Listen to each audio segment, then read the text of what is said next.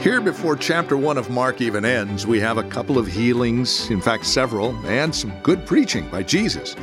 But as you get to the end of chapter 1 and the beginning of chapter 2, you get a glimpse into the heart of the gospel through a couple of healings.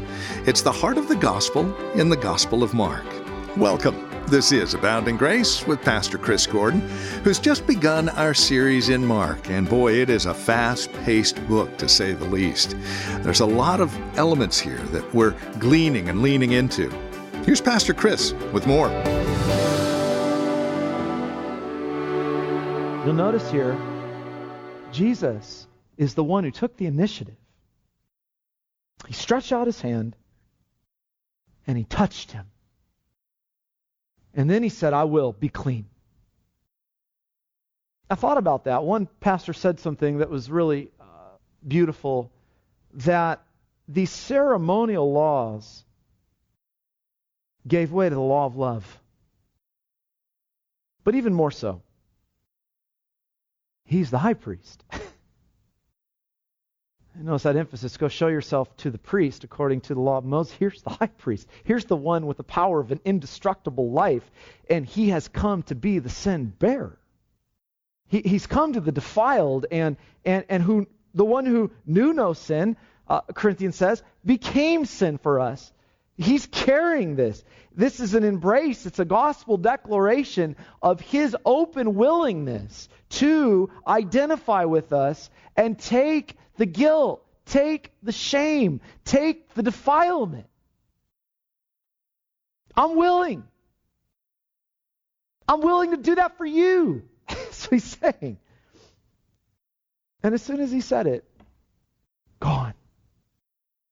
If you've ever seen a leper in his end stages, the restoration must have been powerful to observe. A beautiful illustration of his gospel work, of his substitution. But here's the problem. Jesus, and it's a very emphatic statement here, he commands him sternly, I don't want you saying anything. It's a really strong emphasis. You go to the priest. You know the reason for the silence by now. He had to move on from Capernaum to get away from the crowds because of the vast and overwhelming misunderstanding of his purpose and his mission. And now the text, it doesn't leave us with the impression that the way this man came was jiving, you'll notice this, with an understanding of his need, his true need. In other words, something was wrong here. The emphasis is on his disobedience to what Jesus just said. And it's a glaring emphasis on his disobedience. He went out and he told everyone against the explicit command of the Lord to say nothing. So that now Jesus can no longer go to any cities. He is stuck now out in the desert. Now you stop for something like that and you say, well, what just happened? Well, it's not just the problem of his fame. It's not just his fame. I can't help but think of the 10 lepers in Luke. Remember? He cleansed 10 of them at once. All of them were cleansed, and he told this, you remember? And the puzzling statement that when they were all cleansed, one of them, when he saw that he was healed, returned and with a loud voice glorified God and fell down at his feet and give him thanks. And Jesus says, were there not 10 cleansed? Where are the other 9? Were there not found? Were not any found who returned to give glory to God except this foreigner? When one understood that he was healed, when one understood who this was and what he had done for him, he couldn't help but come back to the true high priest. Why go to a lesser priest?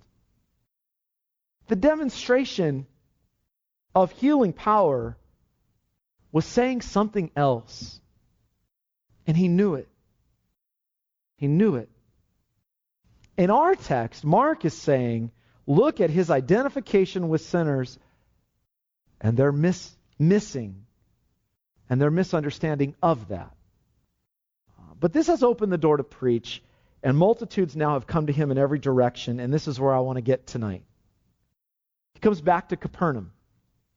He again enters Peter's house. Immediately, so many have entered together in the house that there is no room, not even at the door. This place is packed out. Fire marshals would be going crazy. Mark says he was preaching the word to them. As his preaching occurs, as his preaching goes on, these 4 men are carrying this paralytic. Everyone's ready for this. I mean, this is really a climactic event so far in Mark's gospel. Let's be honest. I'm sure they liked his preaching, but to be sure, they were there for the signs. This had always been the problem in his ministry. They had never seen anything like this before. Keep in mind now, the scribes are sitting there in verse 6. They are observing it. They've heard about this boy. Their dander is up about him. They've come to see the new guy in town. They want to verify this miracle worker. The deputies are there. Everyone has gathered now for the great show. Imagine this for a moment. Loads of people have come. All the people are there now for a new event. Jesus is preaching. Last time he preached, there was the showdown with the demon back in Capernaum. Now all of a sudden he's preaching in Peter's house, and all of a sudden as he's preaching, you could feel the clay pieces starting to drop down on you. What a distraction in the middle of the sermon again. This guy's used to sermon distractions now, right? The Lord is used to him on his earthly walk. The demons have cried out, distracting his preaching, and now this. All of a sudden, the roof is pulled back, and everyone looks up. The crowd is looking all up, and there is a man being lowered down on a mat, front and center, right in front of Jesus. And everyone's saying, aha, here we go. This is what we're after. Mark has something different to emphasize. Verse 5. When he saw their faith. This should be a big moment in Mark's gospel. We haven't had that yet. First time. This way. Faith. He's all on faith. He has just witnessed faith. The man said nothing, by the way. The man is bound up. The man's disease is so bad, he can't speak. He can't walk. He can't come. All Jesus can do, all Jesus does here is look right into that man's heart, which is so profound, isn't it? And he sees his faith. He sees their belief. He looks into his heart and in compassion says, Son,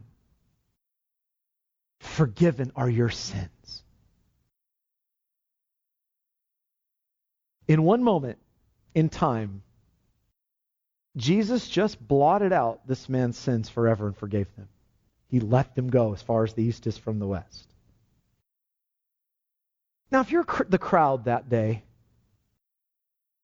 you're sitting there, you're standing there, you've not appreciated why he's come, what he's doing. What a letdown. I mean, you can't validate that. Nor can you just say that. Is that all he's going to do? Is that all he's going to do? I mean, how do you validate that?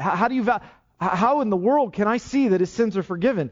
And Mark gives us some indication that this caused a great stir in the house. I mean, we read the scribes are sitting there, and Jesus is reading hearts. He's reading all hearts. They don't even have to say a word. He looks into their hearts, and it records that. It's remarkable. You know this is the Son of God, by the way. It's recorded. He is reading hearts. The scribes are sitting there saying, blasphemy! No one can do that except God. Boy, did they get that right. I mean, you really have come to the point where many have made this observation that this was either a madman or this was God, right? Somebody who's not truly God could never run around saying that without committing blasphemy. I don't have the authority and power in myself to go around and tell you that I have wiped out your sins. I mean, think about that. Do you see the problem here? That is worthy of stoning at this point. Now, you see where Mark has taken you. We just got to the heart of Jesus' ministry. We just got to the heart of the gospel. It took a bit to get here, but none of the healing, none of the casting out of demons mattered anything without Jesus coming to remedy the severe alienation between God and man. None of it mattered. The ultimate need was forgiveness. And Jesus was after that. Oh, that's so important to say. Forgiving sins is what drove the Son of God in His ministry. When it says repent and believe the gospel, Mark just showed you what it looks like. Repent and believe in the remission of sins. Forgiveness, letting go. One of my favorite statements of John Calvin, the favorite statement, is this. Many other things are undoubtedly contained in the gospel, but the principal object which God intends to accomplish by it is to receive men into favor by not imputing their sins. If, therefore, we wish to show that we are faithful ministers of the gospel, we must give our most earnest attention to this subject. For the chief point of difference between the gospel and all other heathen philosophy lies in this, that the gospel makes the salvation of men to consist in the forgiveness of sins through free grace. That's the drive. That's the beauty of the gospel. What is Christianity without that? Just another heathen philosophy. What is Jesus to you without forgiveness? Now here's what troubles me. The people had not gathered to Jesus for this reason. They didn't even understand they needed this. I'm burdened by that. And yet this was the principal reason He came and wanted to preach, was to accomplish that. To make known that purpose, to make known that need. What were all the people all about? Personal renovation. That's what they all wanted. So earthly, so tied to this world, so interested in what they wanted Jesus to be for them, to unleash in their present whatever their agendas were, their kingdom agenda that they had for Jesus, whatever was to make their life validated, to make them feel good, to make them strong. Are we so different? The forgiveness of sins often is not relevant when we've created a fantasy world of what we want to be in this life.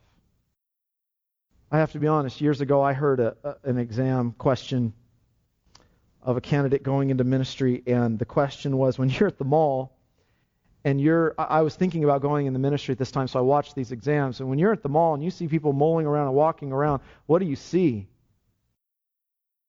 And the candidate says, I don't know how to answer that. And I remember thinking to myself, dead men walking. It's Ezekiel. It's a valley of dry bones. And you go into the ministry to preach forgiveness of sins by free grace. This is the principal aim. This is the principal object of gospel ministry. Do you know that's been the hardest thing to hold on to? I've been astonished at this in 12 years. It's the hardest thing to hold on to. I look at endless reform debates about the law, endless debates over this and that. It's like we have no priority anymore. It's like we've lost the priority. All because people want to be practical. Really? Where's the joy to hear, son, forgiven are your sins? Do you understand the value? Do you understand the cost of that? Do you understand your greatest need? I wonder, you see, how many people in the church today are like the people of Jesus' day. This is really not the reason they come to church.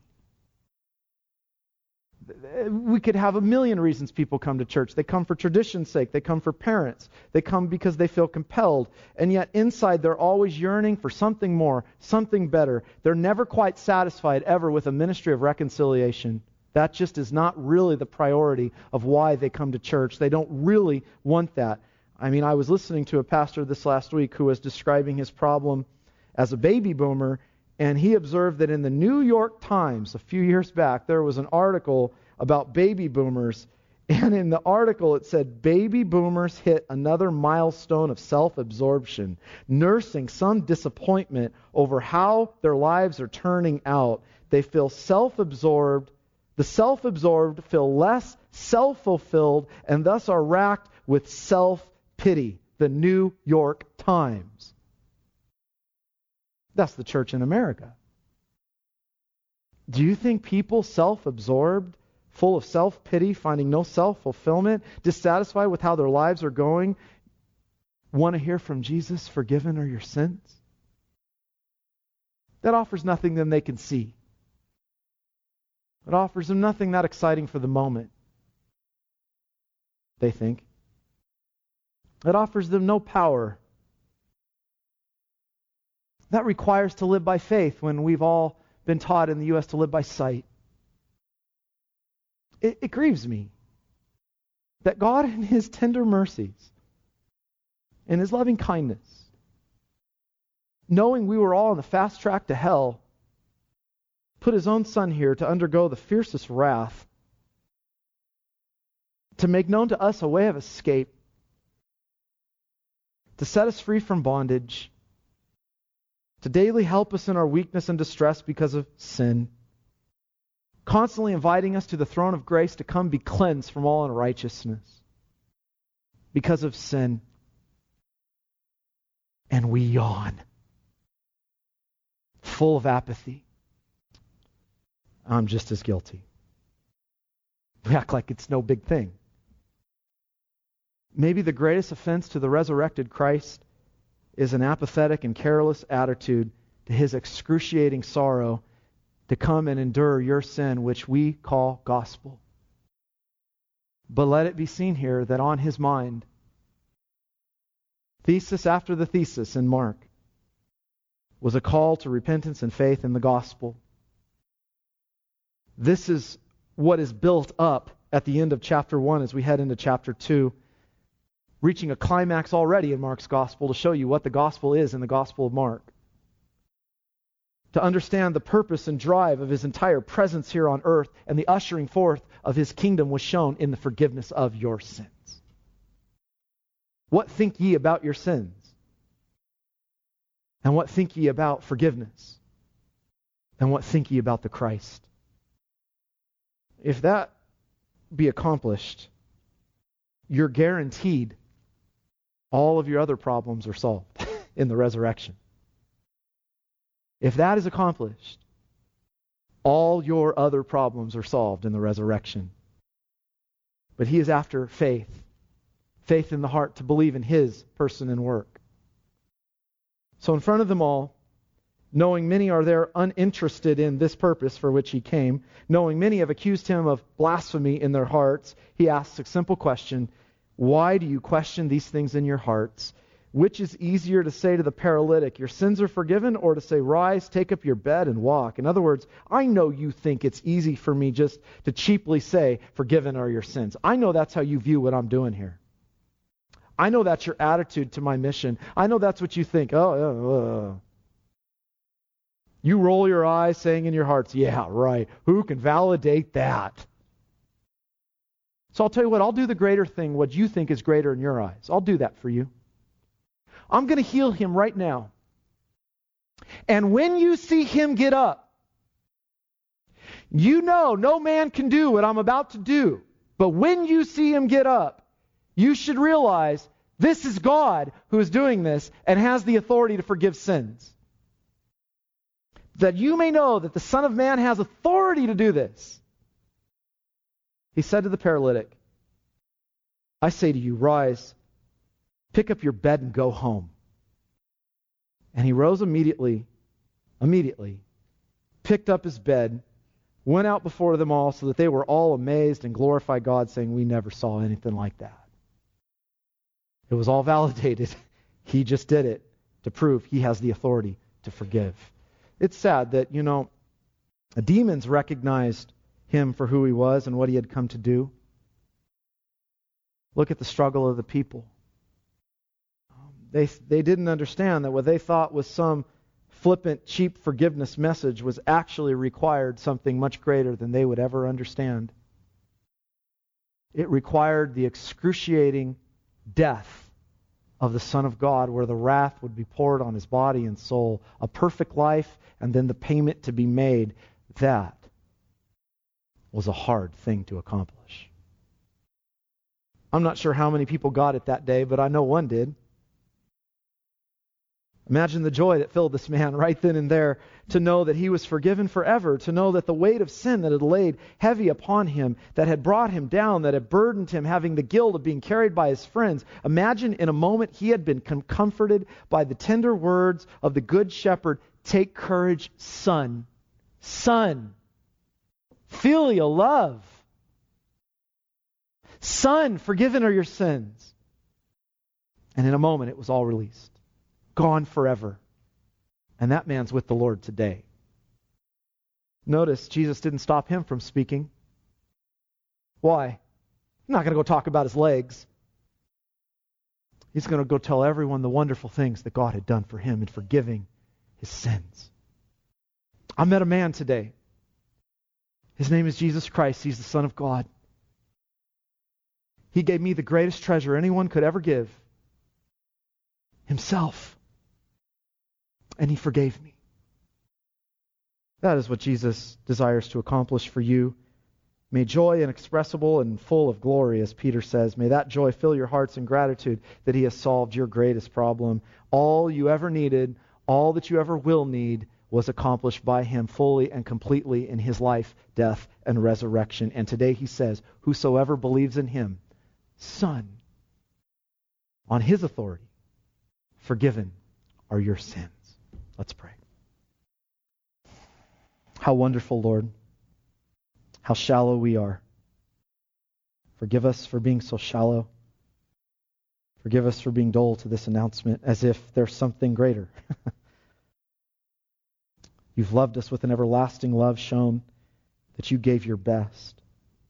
This was his great desire when he walked on this earth. To forgive us our sins so that we might live in the joy of this comfort. I pray that everyone here tonight would leave so thankful to you. Believing, trusting, resting in the person and the work of Jesus Christ on behalf of sinners. And knowing this week in the fruits of election, the fruits of what you've done, the gift of true faith, believing that our sins are all forgiven by free grace because of Christ. May that principal object, that principal drive of the ministry, may it never be lost here. May your people always be full of joy to receive. And may that extend to the ends of the earth today. In Jesus' name we pray. Amen. Well, this has been Abounding Grace with Pastor Chris Gordon. And our time together studying God's Word, it is our hope and prayer you come away from our time together encouraged in that time of study. If you have questions or comments about the radio program, your own walk with Christ, we would love to hear from you. Now, you can reach out to us at our website, agradio.org. Again, that's agradio.org. You'll find past programs that you can review at your convenience, as well as other platforms you can sign up and follow us on: Facebook, Twitter, Instagram. Those links are all, again, at our website, agradio.org.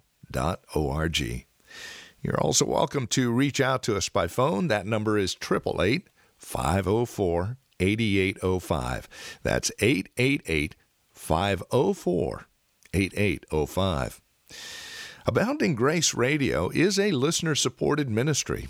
Simply put, you are a vital, important cog in this wheel of ministry, if you will. Through your financial and prayerful support, we are able to continue this radio ministry here on the station you're listening to right now.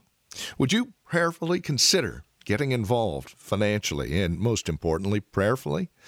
And then let us know. Again, you can give us a call at 888-504-8805. 8805 or visit agradio.org and drop us a note there. And then come back and join us next time as our studies will continue here on Abounding Grace with Pastor Chris Gordon.